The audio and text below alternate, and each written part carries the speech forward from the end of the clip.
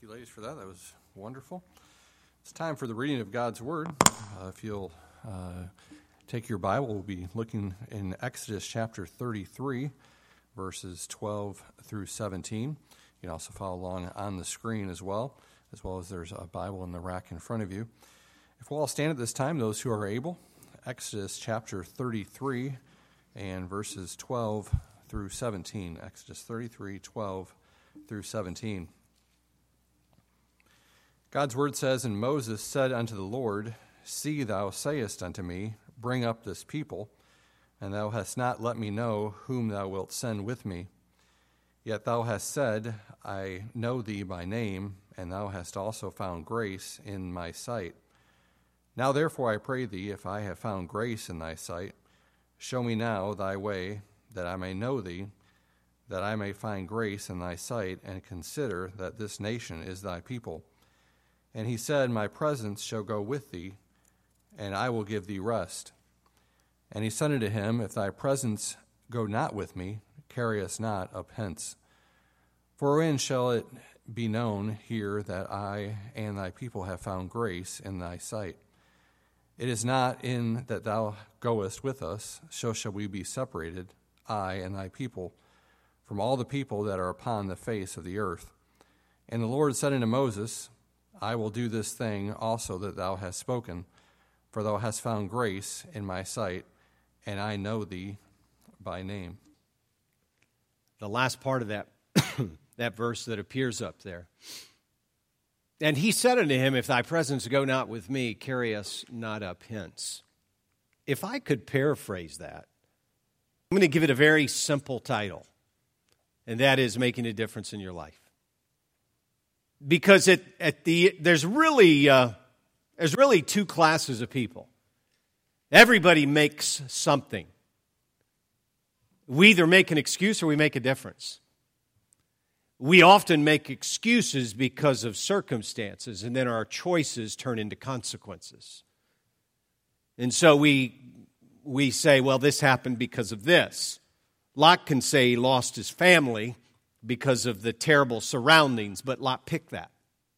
That was his choosing. Cain can say there was a terrible mark on me, so much so that he told God, hey, people are going to try to get me now because of this. That was not a circumstance. That was a consequence. And so we have to choose whether or not we want to make an excuse or make a difference. Making a difference with your life. There's several things, and I'm going to run through this because I know we have dessert tonight, and I don't want to belabor the time that we have, but I've just got 27 quick points. Just seeing if you're listening. We didn't pray yet, did we? Let's pray. Lord, please help us. Lord, we ask for your direction, your guidance with our words, our thoughts. Thank you for the opportunity to be in your house. What a good place to be. And Lord, help us to not take that for granted. Speak to our hearts as only you can. We ask it in Jesus' name. Amen. The first thing that we notice is faith. You see, because without faith, the Bible says, it is impossible to please him. You can't please God with anything else. You'll never please God with your talent. He's not amused. He's not enthralled by it. In fact, he understands he's the one who gave it to you. Sometimes we think, well, boy, I'm so wowed and awed and impressed by somebody's ability to throw a ball through a hoop. God's not. It doesn't move him. I've said it before. Sometimes I'll read about an athlete, and the author or the writer of the article will make mention and say, this person was destined for this, they were created for this. But the truth of the matter is, nobody was ever created to throw a ball through a hoop.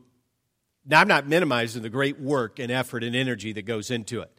I marveled at the game the other night, Damian Lillard hitting that 37-foot shot. In case you didn't see it, I've seen it about 25 times. It's just staggering, the confidence. But I noticed this. They asked him I watched several interviews that he had after the game, and one of the things he said was he was working on that last summer. Because and nobody sees you in the gym working and sweating and running and guarding your diet and working your exercises. They see the 37-footer in the closing seconds of an NBA playoff game. That's why sometimes it's been said greatness is in the preparation, not in the performance. A person will sit up here, and these young ladies that played the instruments here moments ago, we listened to about 3 minutes and so seconds, I would say, of a song that many of them have been practicing and preparing for that moment for years. And so we have to understand that. But God says faith is where it starts. And so you have to have faith to understand there are several components. I'm going to look at a couple verses very, very quickly on the screen there in front of you. James chapter 2, verses 14 through 17. Notice, what doth it profit, my brethren, though a man say he hath faith and have not works, can faith save him? If a brother or sister be naked and destitute of daily food, and one of you say unto them, depart in peace, be ye warmed and filled, notwithstanding ye give them not those things which are needful to the body, what doth it profit? Even so, faith, if it hath not works, is dead, being alone. You see, God says, you believe it, prove it. A lot of people say, I believe in God. They never venture to His house. And I'm not picking on anyone tonight. Obviously, you're here. And we started a series that I thought was going to be 2 weeks this morning, but since we only got the intro and just started on the first point, it may be longer than 2 weeks. And I would encourage you to come back next Sunday morning if you're able. I think it's a very important study. But nonetheless, if the average person, though the number has dropped dramatically in recent years, when I was born, America was largely considered by the overwhelming percentages to be a solid Christian nation, and most people profess a belief in God. The largest percentage of people profess, not only do I believe in God, but I demonstrate it by going to church. Today, that number has changed dramatically. And one of the smallest cross-sections of demographics of people who express a belief in God and a belief that leads to action is the crowd we recognize tonight. That's why it's so encouraging to me that you young people have been here faithfully many times Sunday after Sunday after Sunday for months and even years. Because in your demographic, that's not the norm. Even to somebody that attends a college or university that boasts themselves of a Christian heritage. It doesn't matter because people make the choices they do. But what God says about our faith, He says, you can't please me without it. And if you indeed do have faith, there'll be evidence to substantiate it. And so understand that faith is recognized in several things. First of all, in salvation. You got to be saved. You must be born again. You say, why would you say that? Because you must be born again. It's not something that I would ever want to belabor the point. But how would you be belaboring the most important thing in all of life? You've got to be saved. You say, well, Pastor, everybody here that's here tonight on a Sunday night undoubtedly is a Christian. I'd never take that for granted. I'd never make that statement. Jesus said, I've always used this simply because I think the Lord used it as a clear illustration. Have not I chosen you 12, and one of you is a devil? And none of the other 11 had a clue who it was. So much so they doubted themselves more. Listen, if John and Luke and Matthew and Mark could doubt themselves more than Judas Iscariot, with whom they ran for 3.5 years, then I think it's a message that needs to be continually preached and a constant reminder to us. Jesus said, I chose 12, one of you is the devil, and none of you have a clue who it is. Why? Because you must be born again. You're not going to make it because of the faith of somebody else, because of the faith of your parents, because of the fact that you've had some attendance, because of the fact that you put money in the offering, because of the fact you've been baptized. All those things are good and valid and important, but they won't get you into heaven. You must be born again. So what does faith do? First of all, it produces salvation. Secondly, it produces surrender. And that is, you realize, as we said this morning, what is your life? It is but a vapor that appeareth for a little time and then vanisheth away. Then you also realize with that surrender, it's not my life. My life has been bought with a price. The Bible tells us that. The Bible says you're not your own. You've been bought with a price. And so faith produces salvation. Faith produces surrender. And then thirdly, faith produces service. Because it compels us to action. You, by coming back to a service on a Sunday night, you are taking your faith, if you will, to another level. A lot, and I'm not faulting anybody. Everybody has different schedules, and I don't know anybody's reasons for not being here on a Sunday morning, Sunday night, Thursday night. I don't get into that. That's between them and God. But I do know this. When you decide, I'm going to come back for more than one service, you are taking your faith in a demonstrative way to a different level. Because that's not where most of Christianity is. Most of Christianity is very casual in their faith. They want God, they want His influence, they want His involvement, they want His help, they want His assistance. We all do. We want God's favor. We beseech it, we ask for it. But taking it to another level brings salvation firstly, surrender secondly, and then thirdly, service. Because then you say, I don't want to just get from God, I want to give.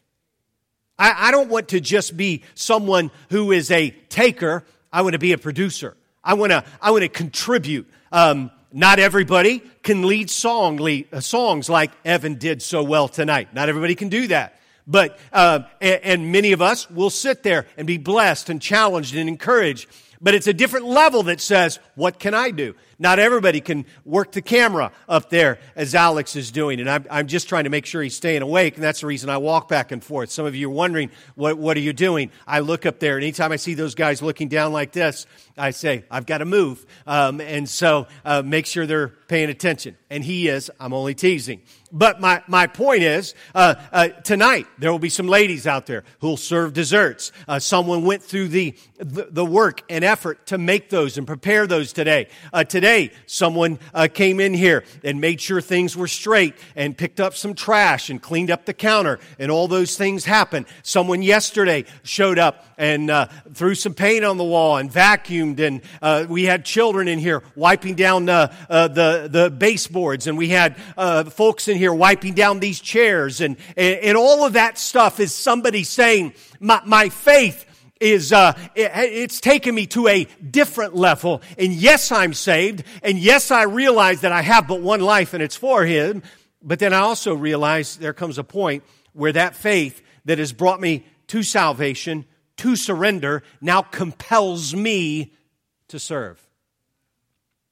The Lord said it was He that is greatest among you, let him be your servant.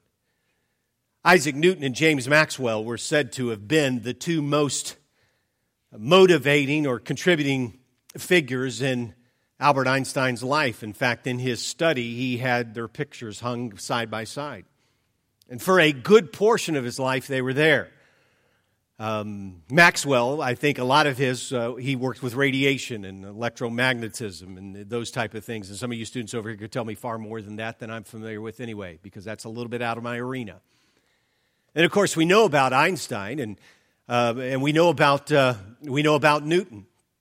Einstein, when he was introduced at Oxford University, he was introduced and said that, in fact, the statement was said that he stands on the shoulders of Newton. And he said, no, sir. He said, I beg to differ. I stand on the shoulders of Maxwell, who died as a young man, only in his 40s, battling cancer. But nonetheless, later in life, Albert Einstein removed the two pictures. In the closing years of his life, he took them down and he put up two other figures. Those two figures were Albert Schweitzer and Mahatma Gandhi. And Albert Schweitzer, he and his wife traveled to Africa, established orphanages. Some of you are familiar with his story, and I'm not going to get into all of that. But and then Mahatma Gandhi, of course, who was influential in a lot of respects, bringing India and its British rule to their knees with pacifism and different teachings. And again, I'm not celebrating those two figures, but I will say this: the statement that Einstein made about them was he said he removed the two figures of Newton and Maxwell because they represented success in science. And he put up the last two, Gandhi and Schweitzer, because they depicted the most important thing, and that was service. So even in his closing years of his life, Einstein, who was a genius by every measure, one of the most influential men in all of human history, he recognized that it's not success, it's not science. It is a person who feels compelled to serve. So if I can say something to these young people who are graduating, and then to all of us, make sure that our faith brings us salvation, surrender, and then service. Then secondly, and I hasten through this, our friends. You make a difference with your life by the friends you have. The Bible says in Proverbs 13:20, he that walketh with wise men shall be wise, but a companion of fools shall be destroyed. You will make a difference or make an excuse by the crowd you choose with whom to run. Make no mistake about it. I don't stand here as somebody that's achieved any measure of success anyway. But if anything has been true in my life, it is knowing when to run from the wrong crowd. I could tell you story after story after story. One of the earliest instances was my mom and dad telling me to stay away from a guy who lived up the street from me. I played ball with him every single day for years. Got on the bus. I was the first one on the bus. We lived the farthest out from the school on a gravel road. I'd get on the bus. The next stop was his.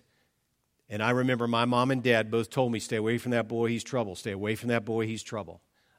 We separated about ninth grade year. I'd been in school with him 6th, 7th, 8th, 9th grade. Continued all through high school, but after the 9th grade, we didn't sit together on the bus. I stayed as far away from him as I could.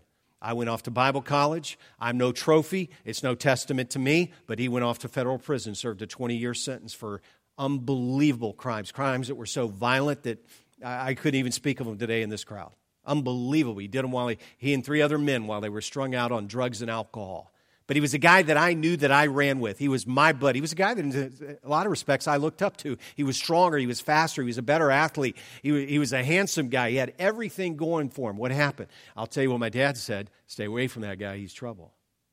I'm going to tell you young people here right now, one of the differences between you now and 10 years, I said it earlier, you'll be no different except for 2 things, the books you read and the people you meet.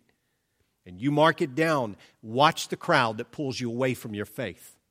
Watch the crowd that pulls you away from the things of God.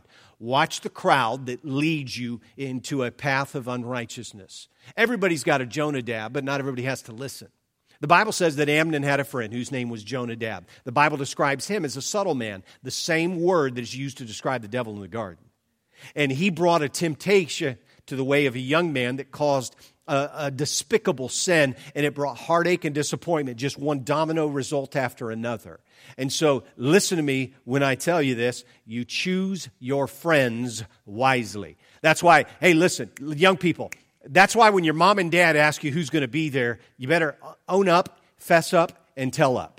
Let them know exactly who's going to be there. You say, why? They don't like this particular one. There's good reason, and there's plenty of history and plenty of people they could point out as illustrations to tell you why when mom or dad or an authority or grandparent, an aunt or an uncle who has been down the road a little further than you have, and they say, watch that guy, he's trouble. Don't argue and don't say, oh, you don't know him, because chances are they know him better than you do.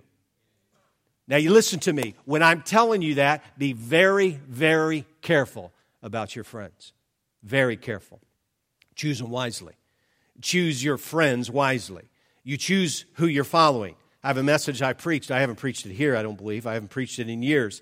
The title of the message is Who's Riding With You? And in that particular message, the Bible, it's from John chapter 6. I preached a series of sermons from that passage. It's the feeding of the 5,000. But right after that, you find Jesus, there's the storm, and the disciples are terrified. And in one moment, they bring Jesus steps on board the ship. And then not only does the storm cease, immediately they're dry ground. They're at the land. I mean, it's miraculous. The storm's gone, and boom, they're off the sea and at the coast right there, instantaneous. But the difference was they let Jesus get on board in their life. I'm going to tell you this. When it comes to your following, who's riding with you? When it comes to your fellowship, where are you going? My dad used to ask us this, where are you boys going? He always asks, where are you going? Where are you going? Who's going to be there? What time will you be home? This is back before the days of cell phones. I remember one time I was with Tony Renee, and we went. It was 4th of July, and I don't usually say Tony Renee, do I? But anyway, Tony Renee, that's her middle name. Nonetheless, not another Tony, just in case you're wondering. And we went. I said it's 4th of July. There was a big carnival in town, and I think I was in college. And she was as well, but her brother was with us. And I knew the fireworks started late. I think they were like 10:30. But there was a huge thunderstorm, so they delayed the fireworks. And I was trying to think. I told him that she would be home at 11 o'clock. And you did not mess up. I mean, when it came time to, somebody think, 11 o'clock? This is back in the old days, okay? You know, stagecoach and all that kind of stuff, horse and buggy. But I knew that it was going to be tough to be able to make it. I think the fireworks were supposed to start at dark, which was about 9:50, something like that. Terrible thunderstorm, delayed it. And so I'm asking around, are they still going to have it? Are they still going to have it? And you know how it is when you're dating. I want to stay out as late as we possibly can anyway. And I knew that if I got there after 11, I could not say, well, it was raining. I didn't think you'd mind, you know, because, you know, that sound reverberates. And, you know, that'd be a cool ringtone, wouldn't it? You know, just all of a sudden you're standing at the checkout and that would be bad. You're at Chase. I'd like to make a deposit. Better not. But anyway, see, I told you, a lot of stuff happens up here, and most of the time I'm able to filter it. But so I literally had to get in my car, leave the parking, and try to go find a payphone.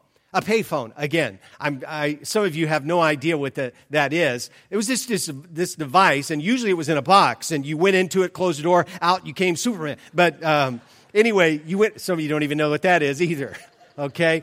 But you went in there and you deposited a quarter and you got to call. I remember when it was a dime, though. You put a dime in. You put a dime and you could call anywhere in America. And you would pick up the phone, make the call, and then a sweet lady would come on the other end, and she spoke English, hallelujah, back in those days. And some of you will get that later. That's okay, too. But she would say, please deposit. Some of you are laughing. Some of you are scowling. That's okay. It's all good. You don't pay much. You don't get much. But I didn't get a nap, so that's the problem here.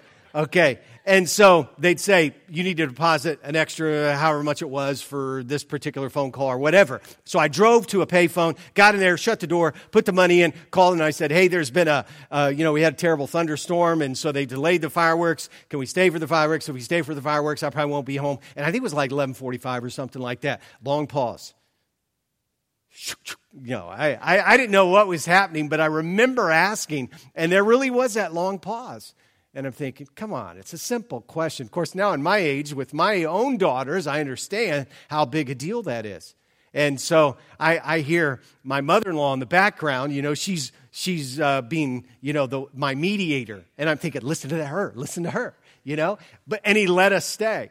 But, you know, at that moment, I realized, you know, hey, boy, I was thankful for the opportunity to get to stay a little later, but I know this when it came to my dad, boy. He wanted to know where we were, when we were going to be back, and who all was going to be there, because there was no texting, there was no calling, picking up and sending a message later, and they weren't going to find out later by the selfie that you took, because there were no selfie sticks back in those days or whatever. So, your faith, first of all. Secondly, your friends, and I've really got to hustle, and I really got to turn the filter on here to be careful. Thirdly, your family, our faith, our friends, and our family. The Bible says, for as many as are led by the Spirit of God, they are the sons of God. I have found over the years that many times my spiritual family has been as great, if not greater, source of help and comfort than my own physical family. I mean, let's be honest, I see you all much more than I ever see any of my siblings. My parents, as you know, have passed away this past year or so. But I see you all every Sunday, and I delight in it. I'm glad to see you. When you're not here, I miss you. This is the family, and there's something about the family of God. And God said that. And when he said, hey, let's make church, it was a good idea. The Bible references it as the church in the wilderness, but the Lord said, let us not forsake the assembling of yourselves together as the manner of some is. One of the best things in life is church. And so I'm going to tell you, don't miss the family of God. Romans 8:14, continue, for you have not received the spirit of bondage again to fear, but ye have received the spirit of adoption, whereby we cry, Abba, Father. The Spirit itself beareth witness with our spirit that we are the children of God. You know, it's amazing because you can come in here, and it doesn't matter where you're from, whatever part of the country you lived in prior, and you show up here at Timberline Baptist Church and you say, I want to be part of this family, and guess what? You're in. I mean, all things considered, you understand. I know, obviously, there's some things that you have to believe. You have to have trusted Christ as your Savior, been scripturally baptized in deep water. We understand all of that. But really, you say, this is me. I belong. I fit. This is my family.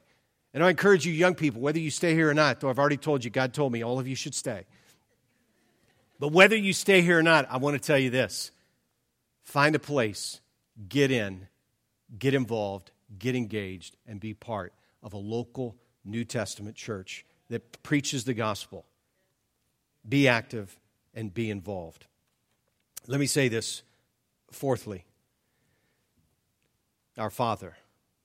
The Bible reminds us in John chapter number 8, "You of your father the devil, lust of your father you will do. He is a murderer from the beginning, and abode not in the truth, because there is no truth in him. When he speaketh a lie, he speaketh of his own, for he is a liar, and the father of it."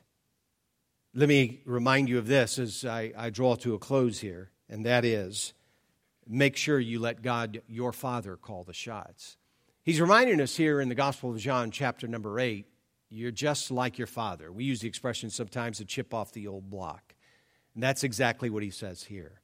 And so when it comes to calling the shots, let God make the decisions in your life, and there won't be any bad ones. Did you know that? I've made some bad decisions. I was talking with someone recently. If I could go back, there are a few things I would have fixed. None of them necessarily spiritual decisions, but some bad choices I made, some bad decisions maybe that affected finances and different things. And if I could go back and flip them, I'd like to do that. But I will say this, God never led me to make a bad one. When I followed Him, they all turned out good. They all turned out well. And you'll find that to be true in your life. So when He says, "You're of your father the devil, his works you will do." It is a great compliment when someone says to me today, "Boy, you're just like your father." I have been with some of my family sometimes, and they'll say, "Boy, that sounds like something your dad would say." My dad's sisters, who are yet alive, have said that to me on a couple of occasions in a kind way, in a complimentary way. Sometimes my wife, who knew my dad very well, my dad loved my wife, and he told me many times, he said, "Boy, you sure married up." And I said, "Yes, I know, Dad." But my wife will sometimes say, "That's something your dad would have said." I'm never hurt by that. I'm always helped when I hear that. And when people look at you in your life and in the years to come, particularly you college students, but each and every one of us every day, who would they say we act more like? Our Heavenly Father or the world's father? And there's a stark contrast. And then lastly, and I did not put this in the notes necessarily, but it is alliterated. And so in making a difference in your life, there is faith, there is friends, there is family, and there is Father. And then lastly, finish. Finish. I'm 56, and man, it's something to even say that, because I was sitting at a college graduation for my bachelor's degree 35 years ago. Wow. 35 years ago. And then the following year for my master's degree. And it seems like it was just a moment ago. And think about how quickly that time has flown. But I know this at my point in life, the one thing that I want to do is I want to finish well. Finish well. Winston Churchill attended a school that was called the Harrow School. And he did so poorly in class that they were considering expulsion for him. He spent 3 years taking 8th grade English because he struggled so much with his speech. Amazing story, to be sure. But not only did he graduate and go on to become the Prime Minister of England late in life, much to the chagrin at the time of many people, but proved to be prominent and influential in the salvation, really, of England in the Second World War. But he was invited back to the Harrow School and then also gave a very similar speech at Oxford's commencement address. For a guy who struggled with education and struggled with academics, and his commencement address, He arrived as he always did with signature items: his top hat, his cane, and a cigar. And he stepped to the podium to deliver his commencement address, and he held on tightly to the cigar, set the top hat on the podium, and nestled the cane against the side of the podium, and simply said, "Never give up." And he paused for a moment, and the crowd was stone and silent. And he turned into the microphone and once more said, "Never give up." He picked up his hat, his cane, and stepped off the platform. That was his commencement address. Some of you wish I'd preach that way. If you listen like that, I'd preach like that. My strong counsel to you, don't ever give up. Whatever consumes your thought every day, don't ever run from it. Don't ever relinquish it. Go after it with everything that is in you, provided it is godly and righteous. The same thing applies to each and every one of us. There's a lot of times in life when you just want to throw in the towel. You want to throw in the towel on things. You want to throw in the towel on an idea. Maybe one of you young people, God's going to have you do something incredible in life, and you've thought about it, and there's so many hurdles and so many obstacles and so much time, and you have had reservation about it. No. Don't ever give up. Don't ever give up. Some of us at various stages in life, we feel like quitting. Quitting on life. Quitting on someone that's disappointed us. Quitting on every opportunity that we've had. But I would encourage you tonight, don't make excuses. Don't yield to circumstances. Don't shrug off consequences. But purpose in your heart, you want to make a difference, not an excuse. Shall we stand? With our heads bowed and our eyes closed, we'll have a regular opportunity for invitation. If